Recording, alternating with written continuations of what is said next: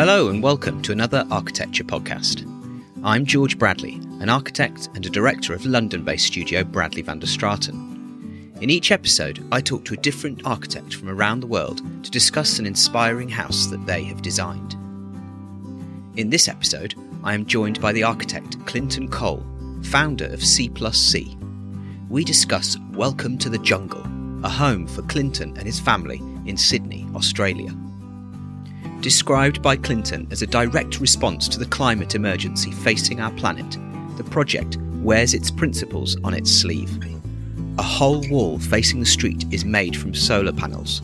Plants cascade out of every other window opening, suggesting an overgrown jungle inside. And the building is topped with its own vegetable garden. But this is no normal garden set on a flat roof.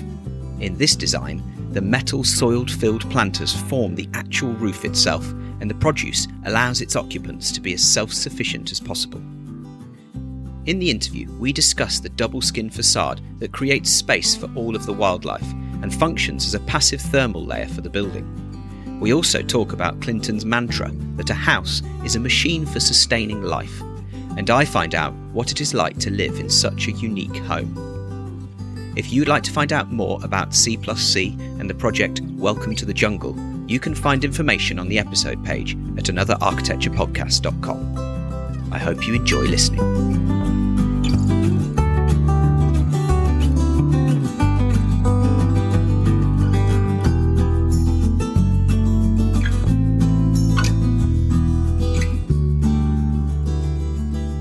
Hello, Clinton, and welcome to another architecture podcast.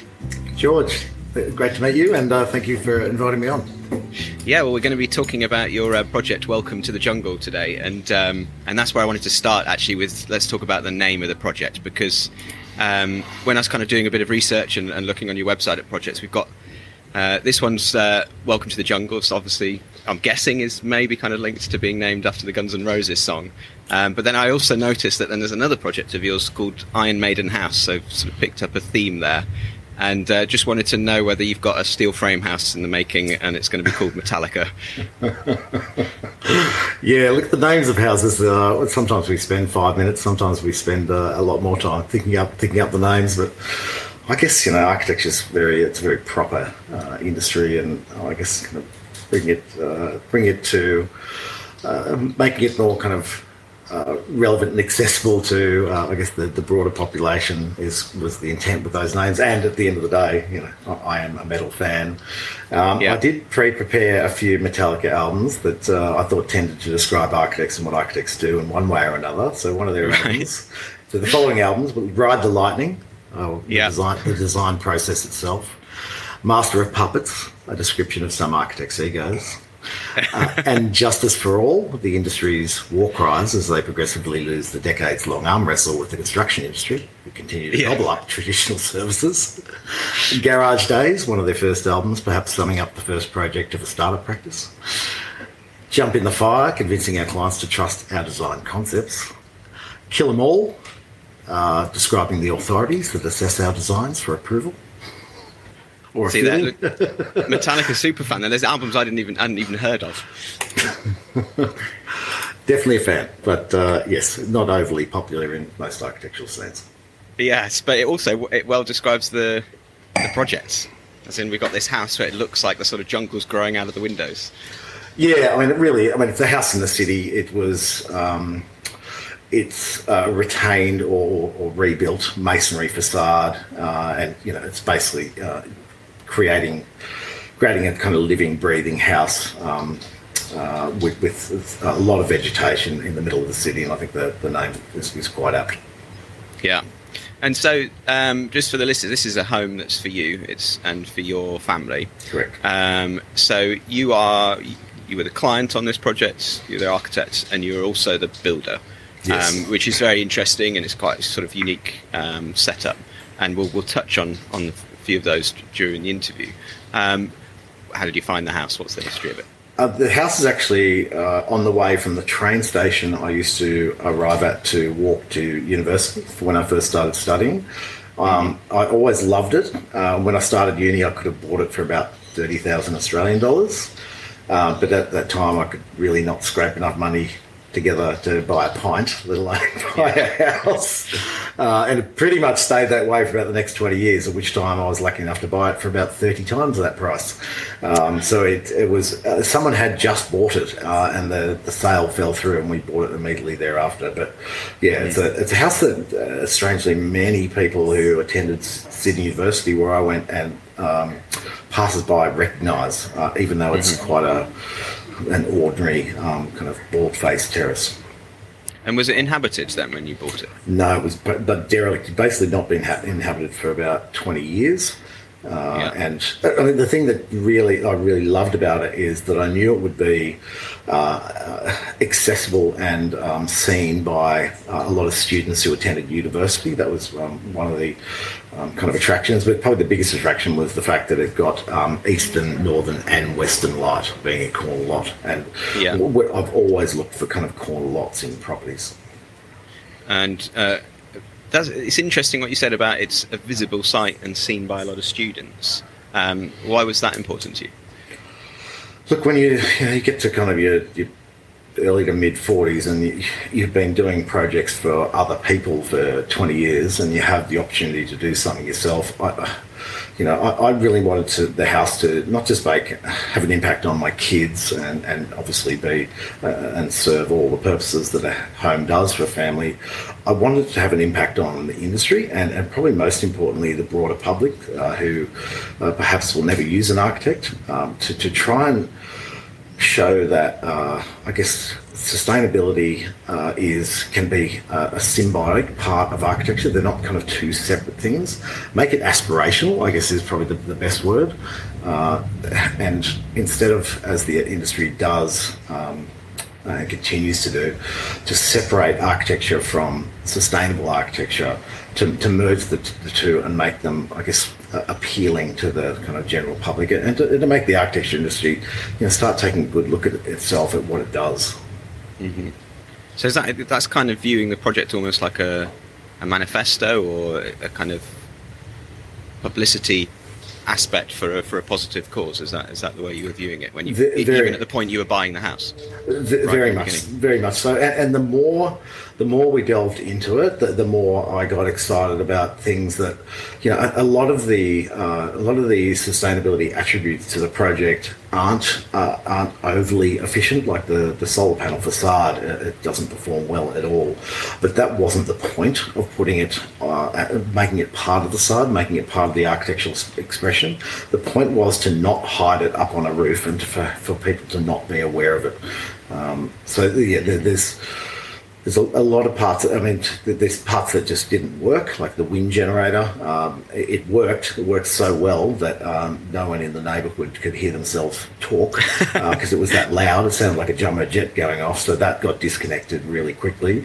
A lot of things did work, like the edible fish pond, that works well. The underground rainwater works well. The plants are just to die for, and they're working so well in terms of just kind of creating. The house doesn't have that much outlook, but it just creates this kind of sense of you're kind of at peace inside the house, even though you're right on the fringe of a pretty major city. Yeah, I mean, you've touched on a few things there already that I definitely can't just sort of let go, like just dropping in an edible fish pond that you've designed into the house. For listeners, they're things that we'll definitely sort of pick up on that I want to ask you about in the interview. But I'm very interested in, what you're saying there about your thoughts. There were clearly some strong thoughts at the point of buying the house of what you already knew you wanted to do, I'm guessing. And as a client, I'm interested to know if you had a brief in the sort of typical sense, like a normal client would. Did you already have a kind of strong idea of what you wanted to achieve for your family, but also for the sustainability aspect? Initially, I thought we'd actually have our office and our house in the same building, and then I came to my senses, thank God.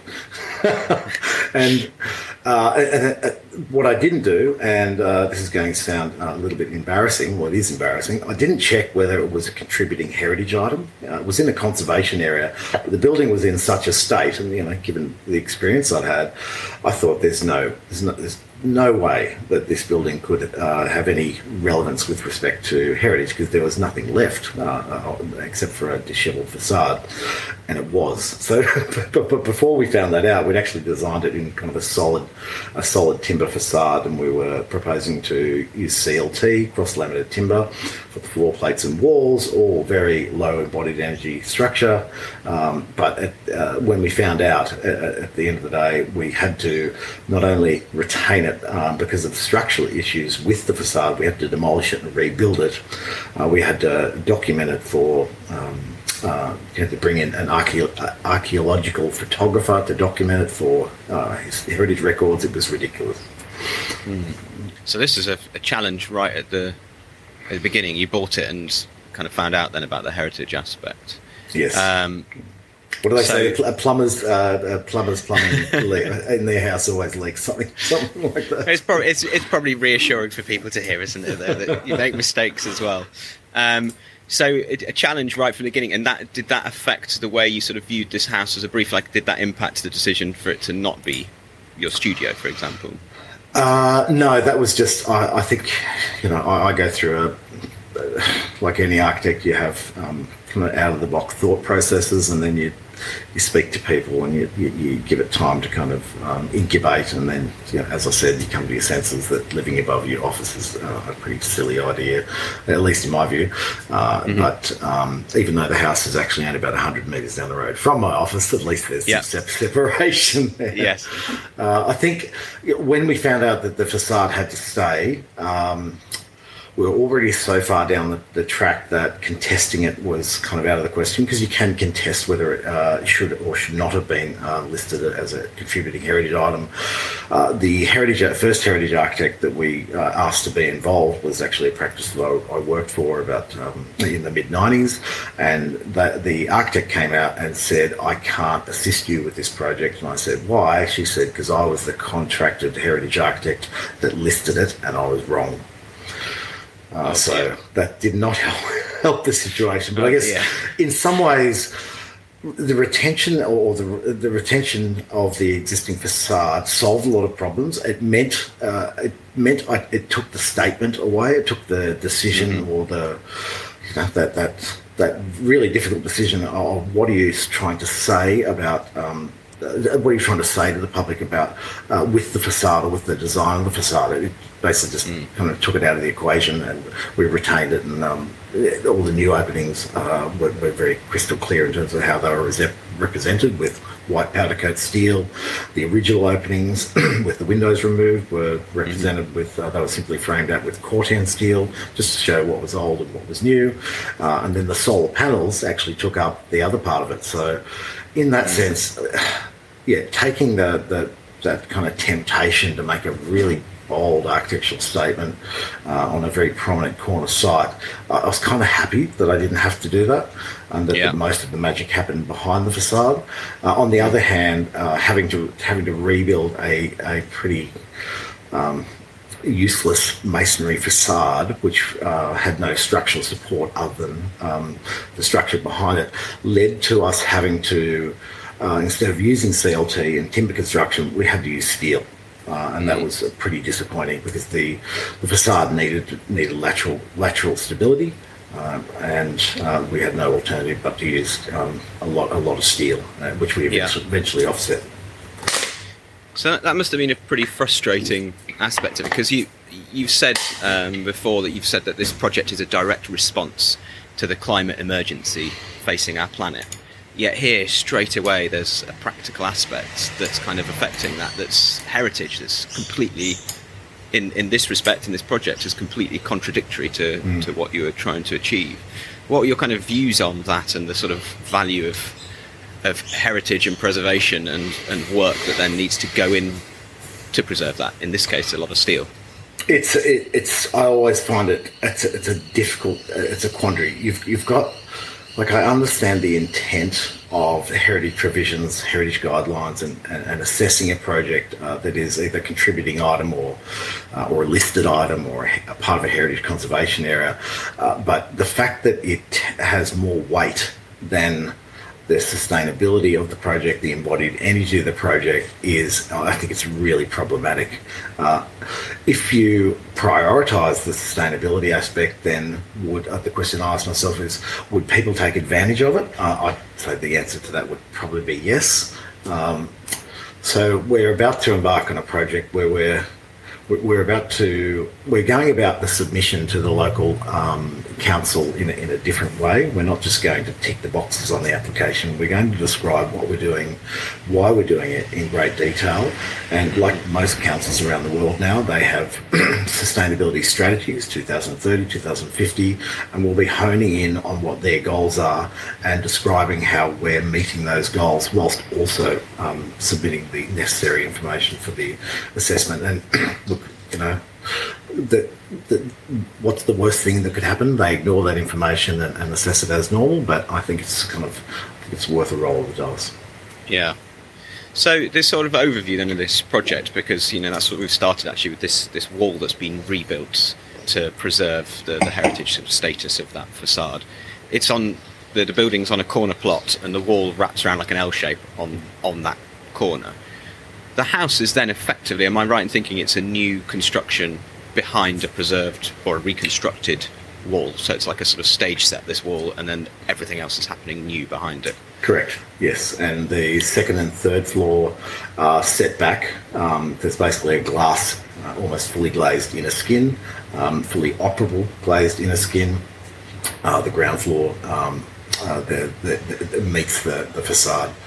But it was quite an interesting, I guess, when it's your house and you're dealing with I'd never dealt with a property that was so small. So it's 98 square metres, the entire site. Really? And the amount of times I was pulling a tape measure out, I'm talking 100 times a day, trying to work out, working to millimetres, whether things were going to work, pushing, I guess, comfort levels well beyond what I would push for a paying client. And yeah, it's the decision to lose 600 millimetres of 2 floors of the house to give it over to plants and an edible fish pond. That was a difficult one because we lost a huge portion of floor area, but it was absolutely the right decision to make. And I think probably the most pivotal moment in the kind of internal planning was, like every architect, you design everything, you build in everything. Let's not buy a couch. Let's build the couch in. Let's have control over everything. And I was lucky enough to have crossed paths with an interior designer, Jay Sullivan, who worked with us on a previous project, who basically said, how much budget have you set aside for this built-in fireplace, this built-in furniture, this built-in TV that was coming out of a joinery unit? And I said, I think about this amount. And he said, how about we do it for half and you have some flexibility and we buy some furniture that's consistent with the sustainability strategy. So we're not going to buy new, we're going to buy mostly old. And if you want to change it, you can change it. And that was a really pivotal moment, not just the project and the way I approached design, but really the way I approached the house, but the way I now approach design is just to kind of bring in people who can make you see what you're doing a little bit more objectively. Yeah. So it's resulted then in a house where you've created spaces that, it's incredibly bespoke, the way the doors and stairs and windows work, and there's bench units with storage and things underneath. But in addition to that, you've also got then pieces of furniture that can move around like in a typical kind of non-architect bespoke house. Yeah, definitely. Yeah. And that's the thing about the planting and the fish pond and this 60 centimetres of space that's behind this heritage masonry wall. Now that's working sort of passive thermal for the building. For somebody that doesn't understand what that is and how that might work, can you maybe describe what's happening here and what the benefit is to the building? Yeah, in really simple terms, leaves. Plants have leaves. Leaves transpire, and when a warm breeze passes across that plant, the transpiration can cool that breeze down. And similar to a body of water, it's a little bit like evaporative cooling. Hot water passes a large body of water, and it cools the breeze down as it enters or passes into the house. And then I guess in addition to that, and what works almost perfectly, and I'll talk to you about one of the biggest regrets on the project, is the thermal mass on the ground floor, which is quite cool during the day. The combination of the transpiration, the evaporative cooling from the pond, and also the evaporative cooling from the damp soil as well, it just works perfectly thermally, and the temperature is constant all year round. But I didn't know I didn't have the confidence, and there's no software that you can use to calculate it, where your roof is basically a 600 millimetre deep planter bed full of soil. I didn't know how the house would perform, and particularly the master bedroom, which is on the west facing, which gets the kind of late afternoon, really belting sun. I doubted myself, and I ended up putting 2 air conditioner units, one on the top floor because I was worried about how much insulation the planter beds would provide, and the other in the bedroom. We've used them once. So that's probably one of the biggest regrets on the project, and I am always discouraging clients from using air conditioning unless, of course, they're offsetting it with batteries and solar. There's only so many things you can have confidence about at any one time, and this was never going to be a building where you could retrofit a solution that would. You couldn't retrofit a fix-it solution. So it's an incredibly bold and brave project, but you still have regrets over not being brave enough and not having the air conditioning units installed. Yeah, I mean, it wasn't just my project; it was with my partner as well. And she doesn't come from an architectural background. She's been working in the company for 10, 15 years. That was. That was sometimes really constructive, really positive, really good for us, and other times, like any kind of relationship, sometimes it was really hard, where I kind of perhaps ignorantly and arrogantly walked into the project thinking, well, I'm the architect, I get to make all the decisions. Well, that's a pretty stupid thing to think. You're still dealing with someone who is also a client, and there was some wins and there was some losses, and there was compromises along the way. But look, for all intents and purposes, she did allow me to do pretty much what I wanted to do, except for some of the minor details. So much respect. Well, I'm interested in that. Then was there a moment where, do you think it was obvious with your partner that you'd always talked about this kind of sort of aspect, and that you'd want to be doing this on a home, or was there a moment where you kind of pitched, right, I think we should be doing this, and just bear with me and I'll talk you through it? Oh, look, George, you would know yourself dealing with clients where you believe that you are 100% right, and you get increasingly frustrated because they don't understand that you're right. And there was a few moments, not a lot, there's a few moments like that. And there was a situation where, like mixer taps for the bathroom, where my partner went and bought her own mixer taps, and I ended up buying my own mixer taps. We ended up with 2 sets. But look, I've done that with clients before, where on occasion I've said to them, look, I know you don't have faith that my decision is right. Let me do it, and if you still think you're right when it's done, I'll pay to undo it. I haven't lost one of those bets yet. But here we're talking. I mean, you're talking about the sort of mixer taps and things like that you could argue, sort of in the bigger picture, they're fairly sort of trivial items. But the big thing here, of a green belt around the house that's got plants. So you've got the windows punctured into this masonry wall, then a green belt all wrapping around that, and then a second skin of the building inside. That's pretty kind of out there for an urban plot house. But then added to that, you've got the roof is a series of planter beds as well, with an urban garden on and things. What was that like in terms of describing? Because it's not something you can say, oh, we could have something like this, and you could show a photo of someone else's house, is it? It definitely, it evolved, and the project architect who was working on it, I think she ended up doing over 3,000 hours, and to the point where, like, when you are your own client, it's you kind of you get out of control. And it's like, whatever comes into your head, you've kind of got the opportunity to do it without fear or favour, without needing approval most of the time.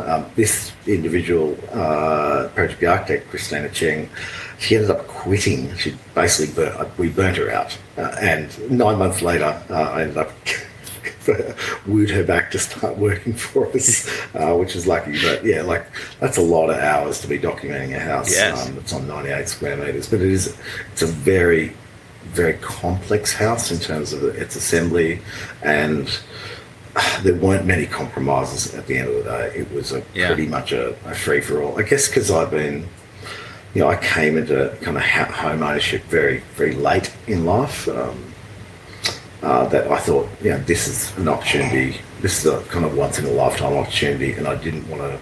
What we do in our day-to-day profession is talk to clients about what compromises they need to make to balance kind of quality and cost and scope. But I because I wasn't bound by those to any significant extent, it's kind of unleashing the beast in a way. Yeah. So there's years of kind of pent up ideas on how to do a house, and I mean, you can tell because there's so much in this. We keep sort of touching on these things and mentioning them. I'm just imagining listeners being like, "What's this fish pond? You keep mentioning the fish pond. What is it?" But so we'll get to that one. So this passive sort of thermal double skin around the building is helping to cool the building in the sort of hot climate that you're going to be getting in Sydney. But also from a livability point of view, it's incredible. Like, the spaces inside, you get to live in these living spaces where where you would normally just have wall and window onto a street, you've got garden, you've got spaces you can open internal windows and have sort of plants. Could you maybe talk about that aspect as well? Because surely this is not just driven by the sort of energy performance. There's one of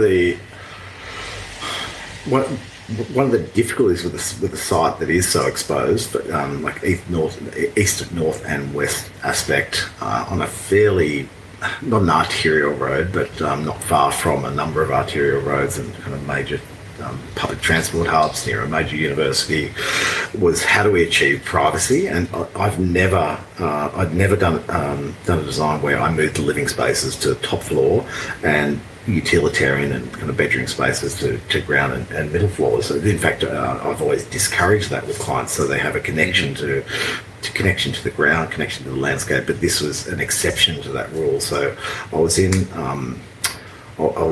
new territory right from the start.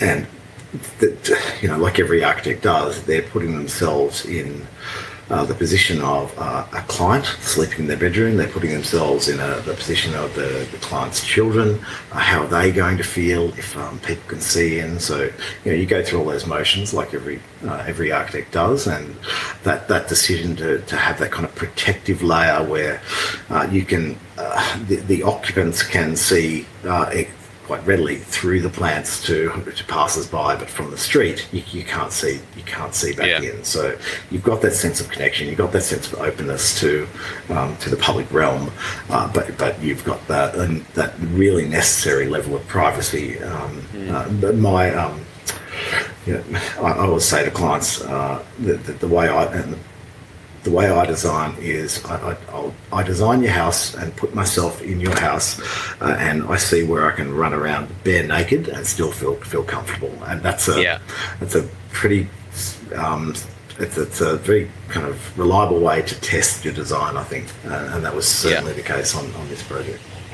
Yeah, and that's because it is a sanctuary in many respects, isn't it? It's quite private. Some of the living spaces, you just look onto this green around, not the street beyond. Yes. And just to clarify, George, I don't run around naked in my house.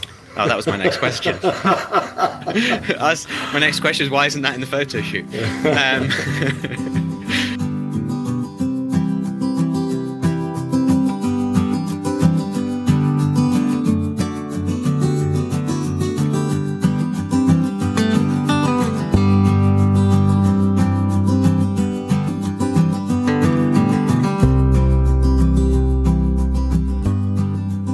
And so then the fish pond. We'll have to talk about the fish pond.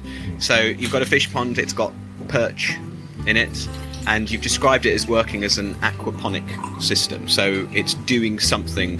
It's providing food source for the house, but it's doing something else. Can you sort of tell me what's happening with the fish pond? Yeah, so I did a project instigated by the clients. We didn't bring it to the table. They were very kind of producing food on site and being regenerative and sustainable in every way. They brought a lot of things. They went over and above all the things we typically took to a project, and it got me really excited. And I was at a point, I think like maybe perhaps 5 years ago, where our projects had gone from kind of, good renos, maybe the odd new home, to the point where they were getting so big, where one project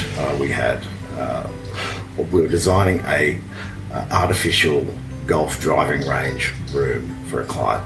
And it was at that point where I pretty much lost interest in what I was doing. And fortunately, these clients, Jeff and Julie, came along, our Aquasperma Solar Firma house, and their dedication and commitment to, I guess, producing food on site and simplicity, cutting out all those bells and whistles in the projects we were getting, really renewed my enthusiasm for architecture. And I really wanted to take that into my house and just kind of turn the volume up. I was also, being a dad with two young children, which we planned for. We ended up having 3. I wanted them to have more connection with food, where it comes from, not just the kind of cling wrapped products you get from a supermarket. I grew up in the country and I understood all those things, but my kids are growing up in the city, and so there was a deliberate effort to put that the fish pond directly next to their bedroom, so they could feed the fish every night. And in terms of the way the system works, the fish poo in the water gets pumped up to the roof, and that gets irrigated onto the fruit and vegetables. The water grows the bacteria, which creates a nitrogen-rich bacteria, and the fruit and veg love it.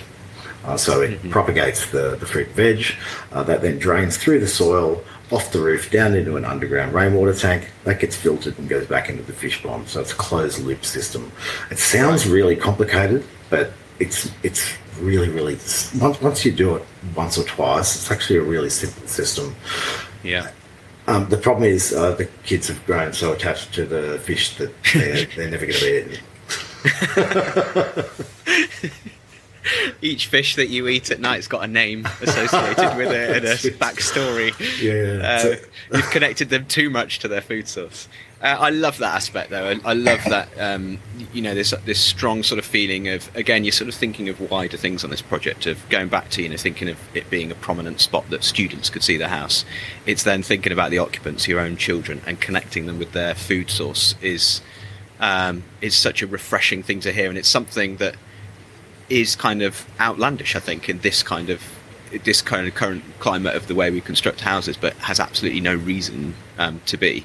I want to ask then, if like something like this, is it as simple as anybody could install a fish pond in their house and link some pumps and drains to wherever their veg patch is? Doesn't have to be on their roof or on a balcony, and this kind of closed loop system would work. And if that's the case, why don't more people do it?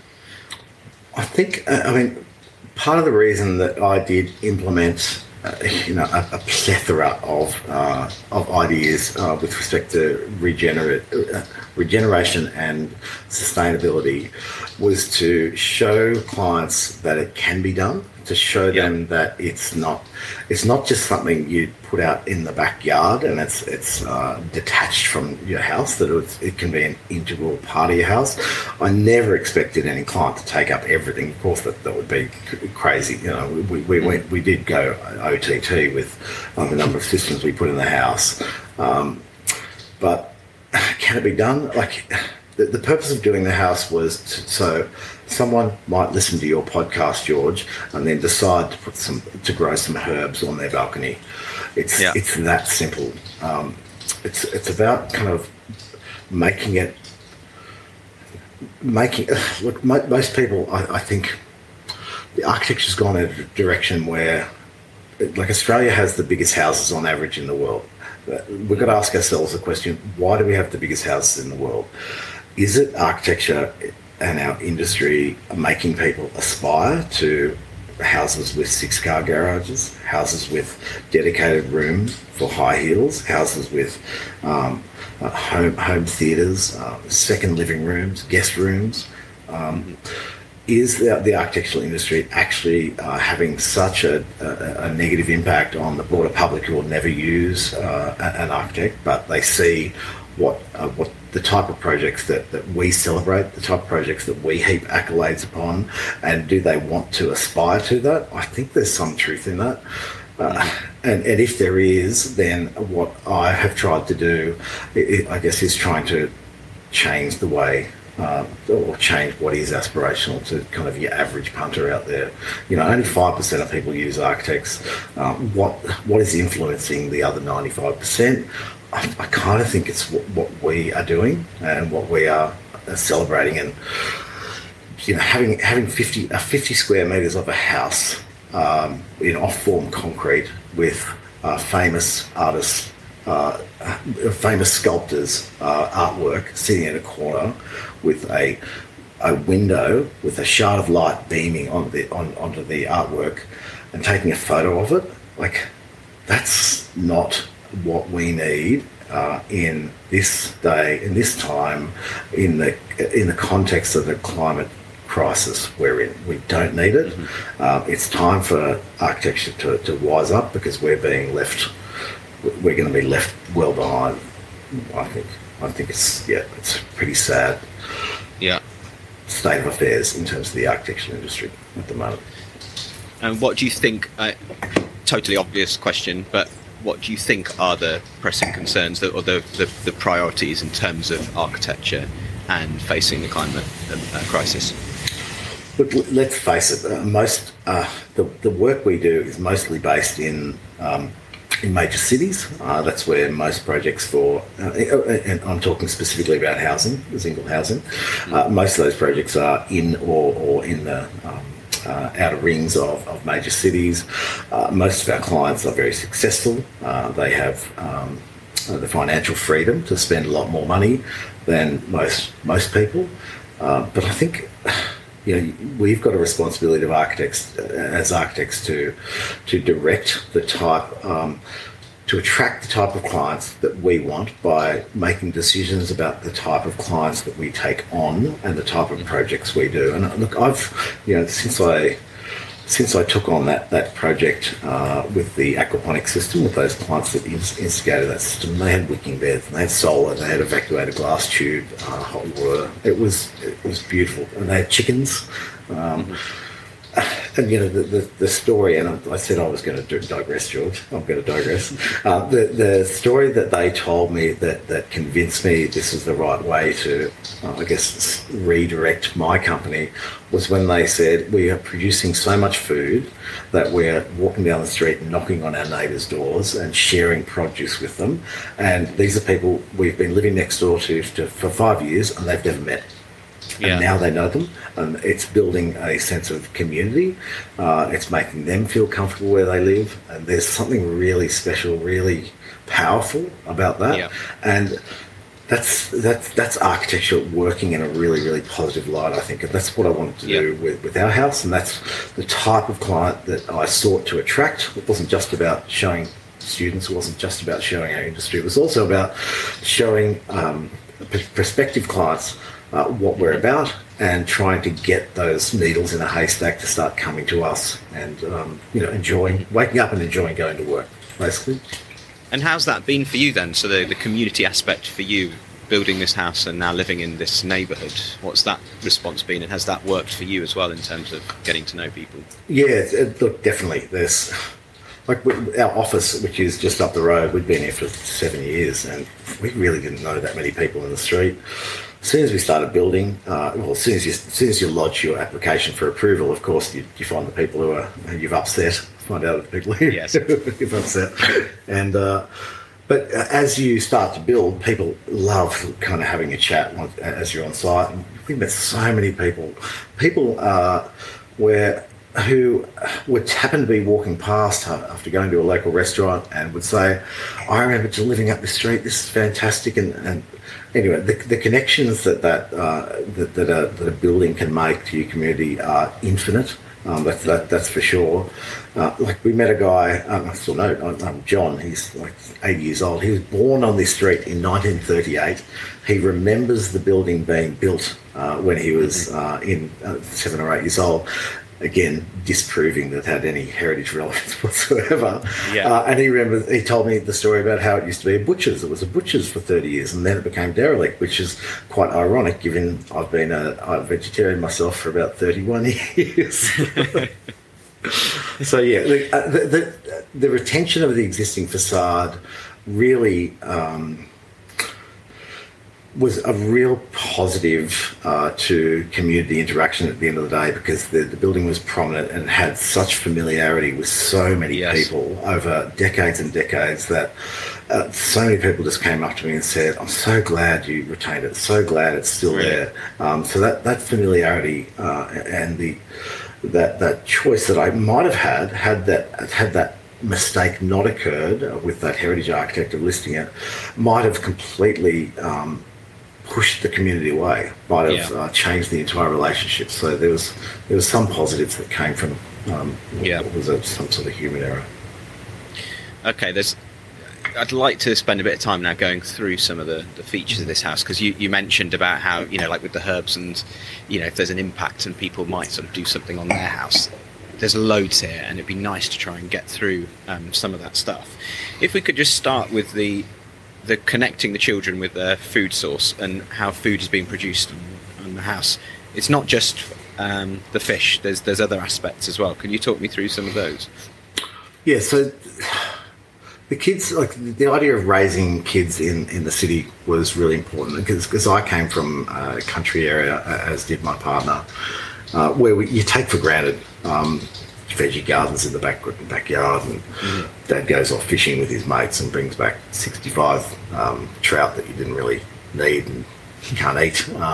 Like we went bloody ferreting, God knows why, for rabbits that you can't really eat. But it's all about kind of connecting to kind of you understand where food comes from, put it that way. But growing up in the city, I was really concerned that my kids thought that lettuce grew in a plastic bag at the local supermarket. So that was a big drive for decisions which were quite in their face, and particularly with respect to the fish pond. The other, I guess, aspect to the sustainability attributes, like we have a solar panel system, we have a battery system, we have native bees where we can collect honey. It takes about a year. So this is a beehive that's on the roof, right? So you've got a garden that's on the roof, haven't you? That's made out of these planter troughs. That is the actual roof, right? That is the roof, yes. Tell me a bit about that, because that's pretty unique. So around the perimeter of those troughs, there's 18 hot dip galvanised steel troughs, which act as the roof. They act as the gutter. They act as the planter beds, and also the insulation to the living room below. So there's am I right in thinking there's nothing else there? When you're in that kitchen, you're looking at the underside of these metal planters, and the soil is the insulation. Correct. Yes. It's brilliant. Yeah. One of the accidental benefits of the irrigation system, so the water from the pond is pumped up to the roof, to the natives and to the vegetable garden. And during really hot days, if you turn, because everything can be controlled by an app. That's the other thing that we did. Whether it's necessary or not is the point of debate. But you can turn the irrigation on whenever you want. The irrigation happened to come on a super hot day, and it cooled the space down because the water's running along the ceiling lining. So that was completely unplanned. But being able to go onto your roof with your kids supervised, of course, and kind of pick rhubarb and grow tomatoes and do your compost and watch the native bees buzz around because they're stingless. It's a really kind of bonding experience.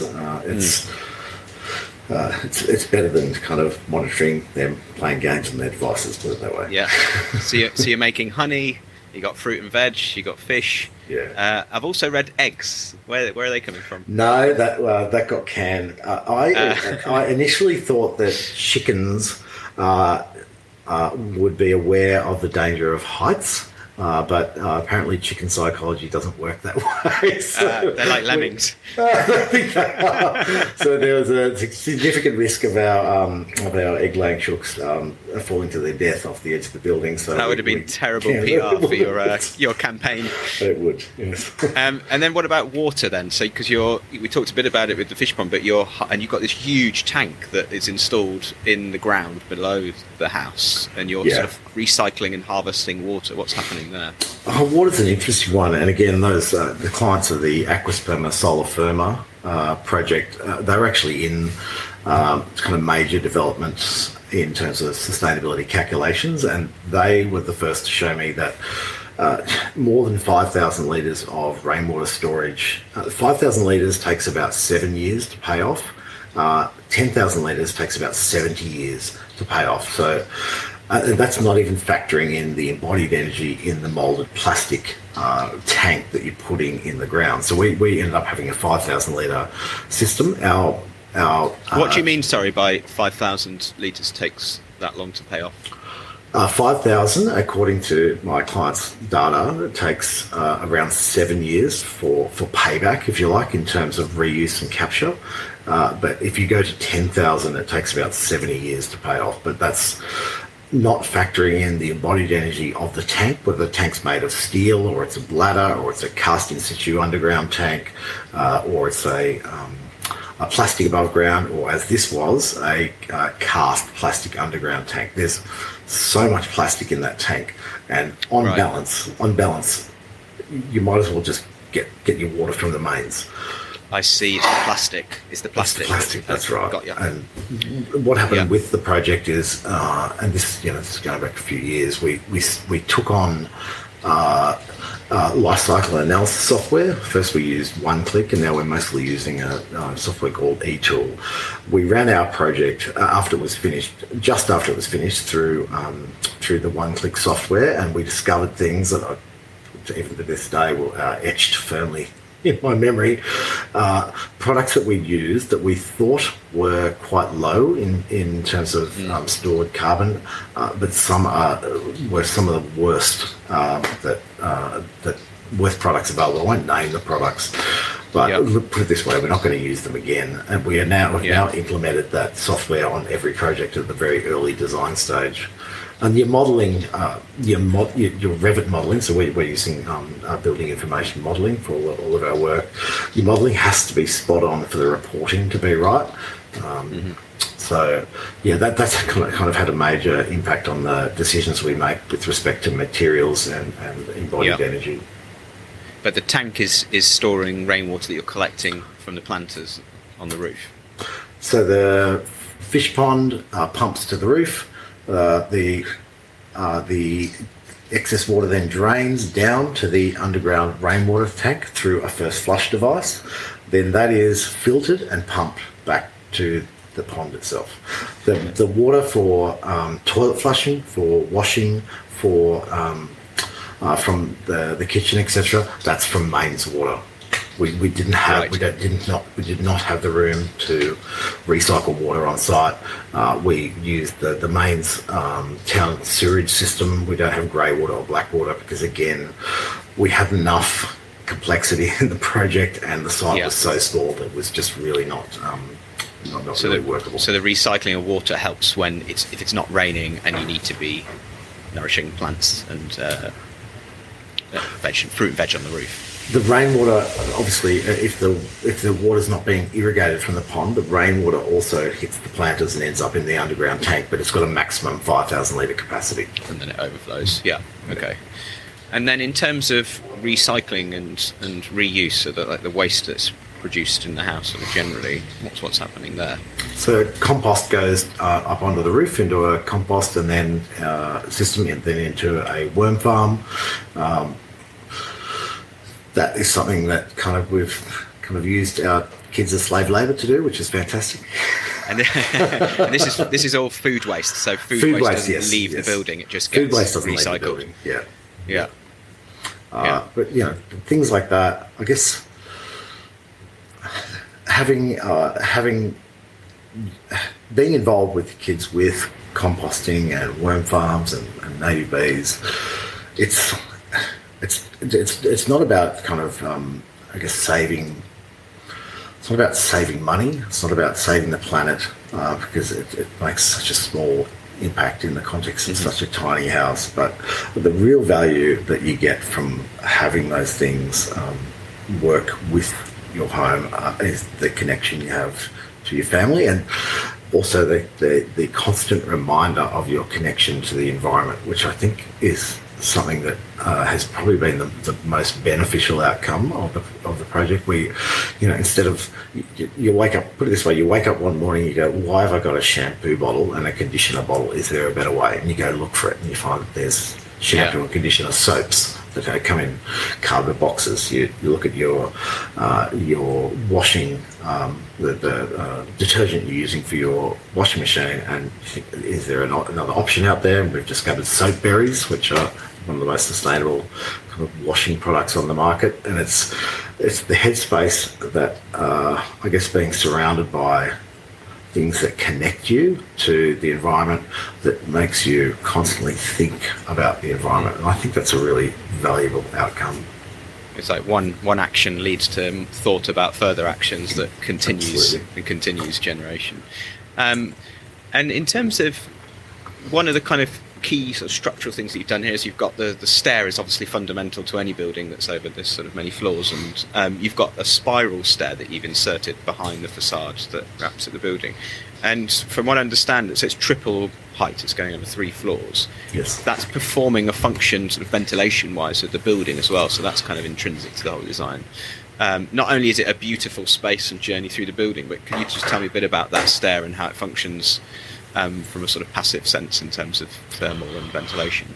Well, it kind of performs differently to what I anticipated. So the theory was that we had thermal mass at the ground floor, mostly with very few kind of glazed windows. So that's very cool all year round, and that air that passes through that cool thermal mass would then move up the stack effect chimney, if you like, of the stair, and then hot air from the top floor would be pushed out.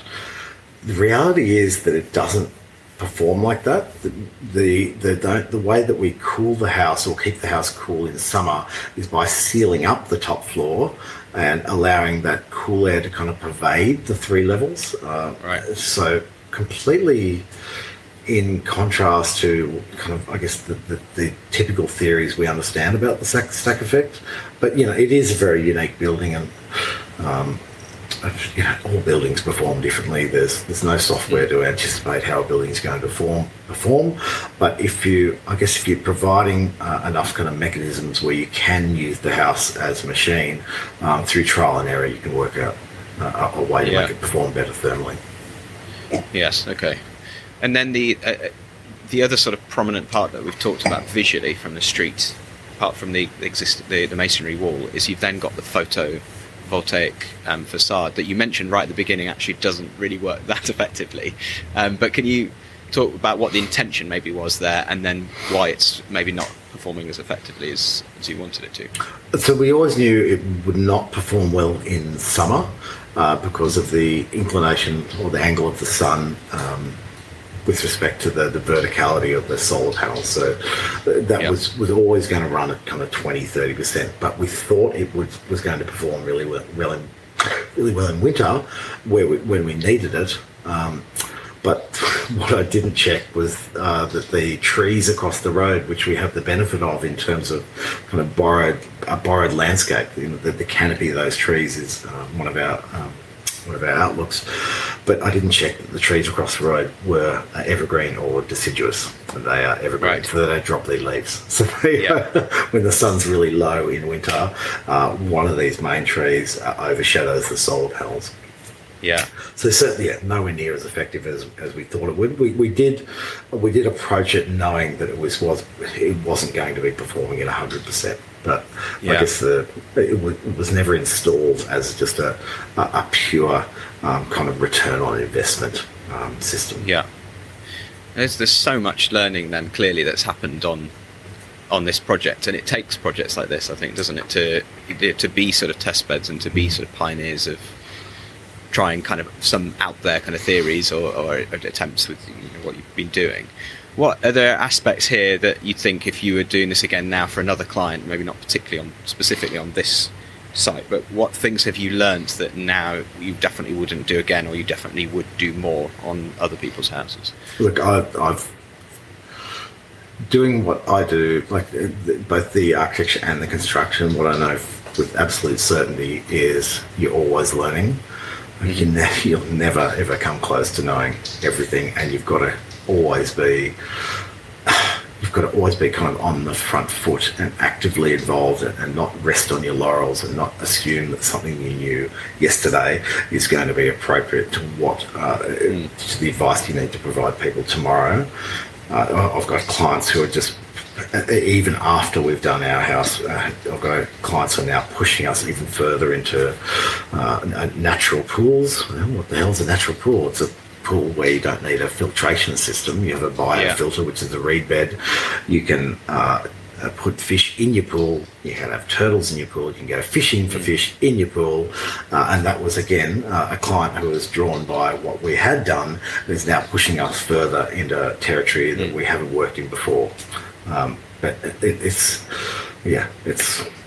like a lot of things that will. There's a limitation to how much we know, and I guess, as I say to my guys, the most dangerous person in our industry is the person who says they know everything. Yeah, but if you had to pick like something from this house that you think everybody should be doing this when they're designing a house, would there be anything that really stands out?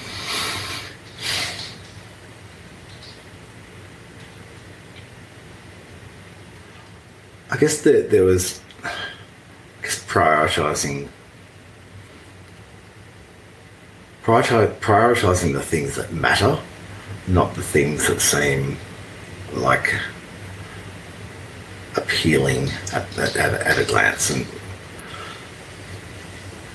I don't know, it's a difficult question to answer, because we have actually squeezed so much into this tiny site. Yeah. We've got 3 bedrooms. We've got a room where the kids can play games. We've got a craft room. We've got an outdoor living space, rooftop garden. We've got a separate laundry. We've got all these things, but I don't have a double garage and a workshop to build stuff. I don't have a pottery room. I don't have a music room. Well, look, I would love to have those things, but they're not the highest. They were never the highest priority at the end of the day. And when you go through the process, when you're on such a tight, constrained site, you've got to make compromises, and that really pushes you to make the compromises that are, I guess, in the best interests of your family, not just kind of your selfish self. Yeah. And what's it like to live in the house? Can it evoke a sort of feeling of what it feels like to live in this? Because it looks really beautiful. It looks like a sanctuary. It looks peaceful. It's an interesting question. Like when I walk into a project after it's kind of just been built and finished, like most architects would say, I've already seen it. I saw it a year ago before it was finished, and the house feels like that. But it also is. It's got a level of comfort, a level of effortlessness, even though you have to kind of walk 3 floors to get from the entry to the top floor. It doesn't feel. It feels like it's meant to be what it is. It's calm. It's peaceful. People who visit feel comfortable. They feel initially overwhelmed because the amount of detail is. Pretty ridiculous, but at the end of the day they feel comfortable, and that's I think that's because it's like any good design, it's not about what it looks like or how it photographs in a magazine. It's about the sun, it's about ventilation, it's about connection to landscape, connection to the environment. If you get those things, if you get those things right, everything else doesn't really matter. It's our relationship with the environment as human beings that is the most important thing we as architects need to deliver on each and every project. Yeah. And that is a recurring theme for other people I've sort of spoken on the podcast, particularly projects with a real sort of environmental agenda on them. It's about the fundamentals, isn't it, of light and shade and wind and air and sun. And what about your children? What do you think they would say if I was speaking to them about what they love about this house? I think they would, if you ask them what you like, they would tell you what they don't like, and that's why I love kids. Go on then. What wouldn't they like? They're the most anti-architect humans on the planet, because architects. You ask an architect in public what they think about architecture. Everyone says nice things, but kids are brutal. Go on. I want to hear some of the brutal. What have they said? What have they said? Look, I can't think of anything off the top of my head, but. No, I think they've been pretty happy about it. But kids are kids. Who knows? God knows what they think. I can't remember what I was thinking back at their age. But they're mostly obsessed with talking to their friends on the phone, or playing their devices, or playing games, or hitting each other, or crying, or. Sort of that friends that come around must be impressed that they can open their bedroom window and feed the fish. They are. Have their own kind of little garden there. I don't know. Like I grew up in like a project home, so I think kids. The beauty of being a kid is you just take things for granted, and whilst that's probably not the best thing an adult can do, it's a beautiful thing that you want kids to have. You know what I mean? Yeah. Yes. Right, Clinton, I'm going to ask you now the 3 questions that I ask all my guests at the end of an episode. The first one, you may have actually already answered that but in the interview, but what is the one thing that really annoys you in your home? Oh, that's a very simple question to answer. Myself. Yourself? Okay, myself. I wasn't expecting that. What is it about yourself in your home that annoys you? Look, one of my... Look, I wouldn't call it a problem, but I'm a cleanaholic, where I have been known to whisk away people's meals before they've finished to wash their plates. So that's one of my traits. So yeah, I annoy myself because I don't even know I'm doing it. But yeah, is it a good house to have that habit of wanting to clean all the time? Yeah, it's really like. I run around with a Dyson, and it takes me about 10 minutes to get from the top floor to the bottom floor. It's fantastic. Mm-hmm. Go Dyson. English invention. And then if you could describe one house that you've visited that has really inspired you, what would you choose? I haven't visited it, but what set me on the path to where I am now is without a doubt the Stock Orchard House by Jeremy Till and Sarah Wigglesworth. It was done, I think, 20 plus years ago. Have you seen it yourself? I haven't visited it, but I do have Sarah Wigglesworth is coming onto the podcast in a few weeks' time. Wow. To talk about one of her more recent projects. But I know the house very well. It was I think it was the first ever Grand Designs project, wasn't it?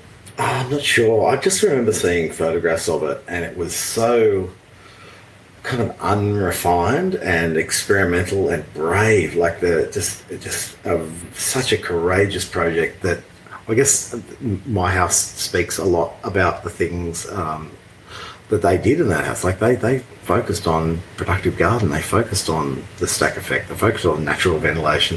In fact, Jeremy and Sarah actually popped in about 3 months before completion on my house. So really? Yeah. Yeah. I wish they'd seen it complete, because as you know, construction sites are pretty uninspiring places before things are all wrapped up. But yeah, they were nice enough to pop in and say good day. Yeah, I can see the connection. I can see the influence as well. Quite a legacy, I think, that project left, and hopefully the same for yours.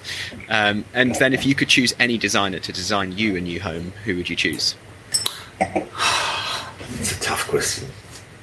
I think the very thought of having to deal with a conventional architect frightens me to such an extent that I probably couldn't do it. Because you'd probably be the builder on it as well. It's no criticism of conventional architects, but when, of the half a dozen architects who also build in Australia at least, there's a level of understanding about what we do that is it's similar, but it's very different at the same time to an architect who doesn't build. So, someone like Drew Heath or James Russell, probably the architects that I'd get to design my house simply because I can talk their language. Yeah, preferably no one. I'd be happy to do it myself. Okay. Well, Clinton, thank you very much for giving your time to talk about Welcome to the Jungle. Congratulations on the project. It seems to be gaining a lot of press and attention, which hopefully is part of the intention, so you can be talking about it more. But thank you also for being. It's really refreshing to hear your honesty about what isn't quite working as to plan on the project, as well as what works really well, because I think those discussions are needed for inspiring architects like me and other people that might be listening that might want to be doing a house like this or learning from it. So thank you for that.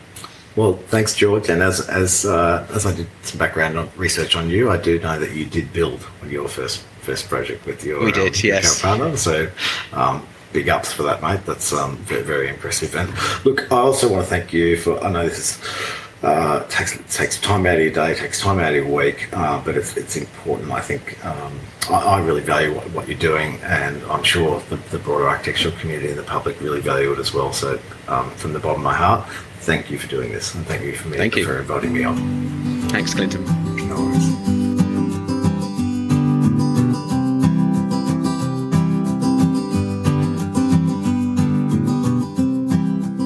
Thank you for listening to this episode. If you'd like to find out more about C+C and the project Welcome to the Jungle, then please visit the website at anotherarchitecturepodcast.com and try out the Instagram page to see the work of all of my guests. If you've enjoyed listening to this episode, then please leave a review to help other people find the podcast.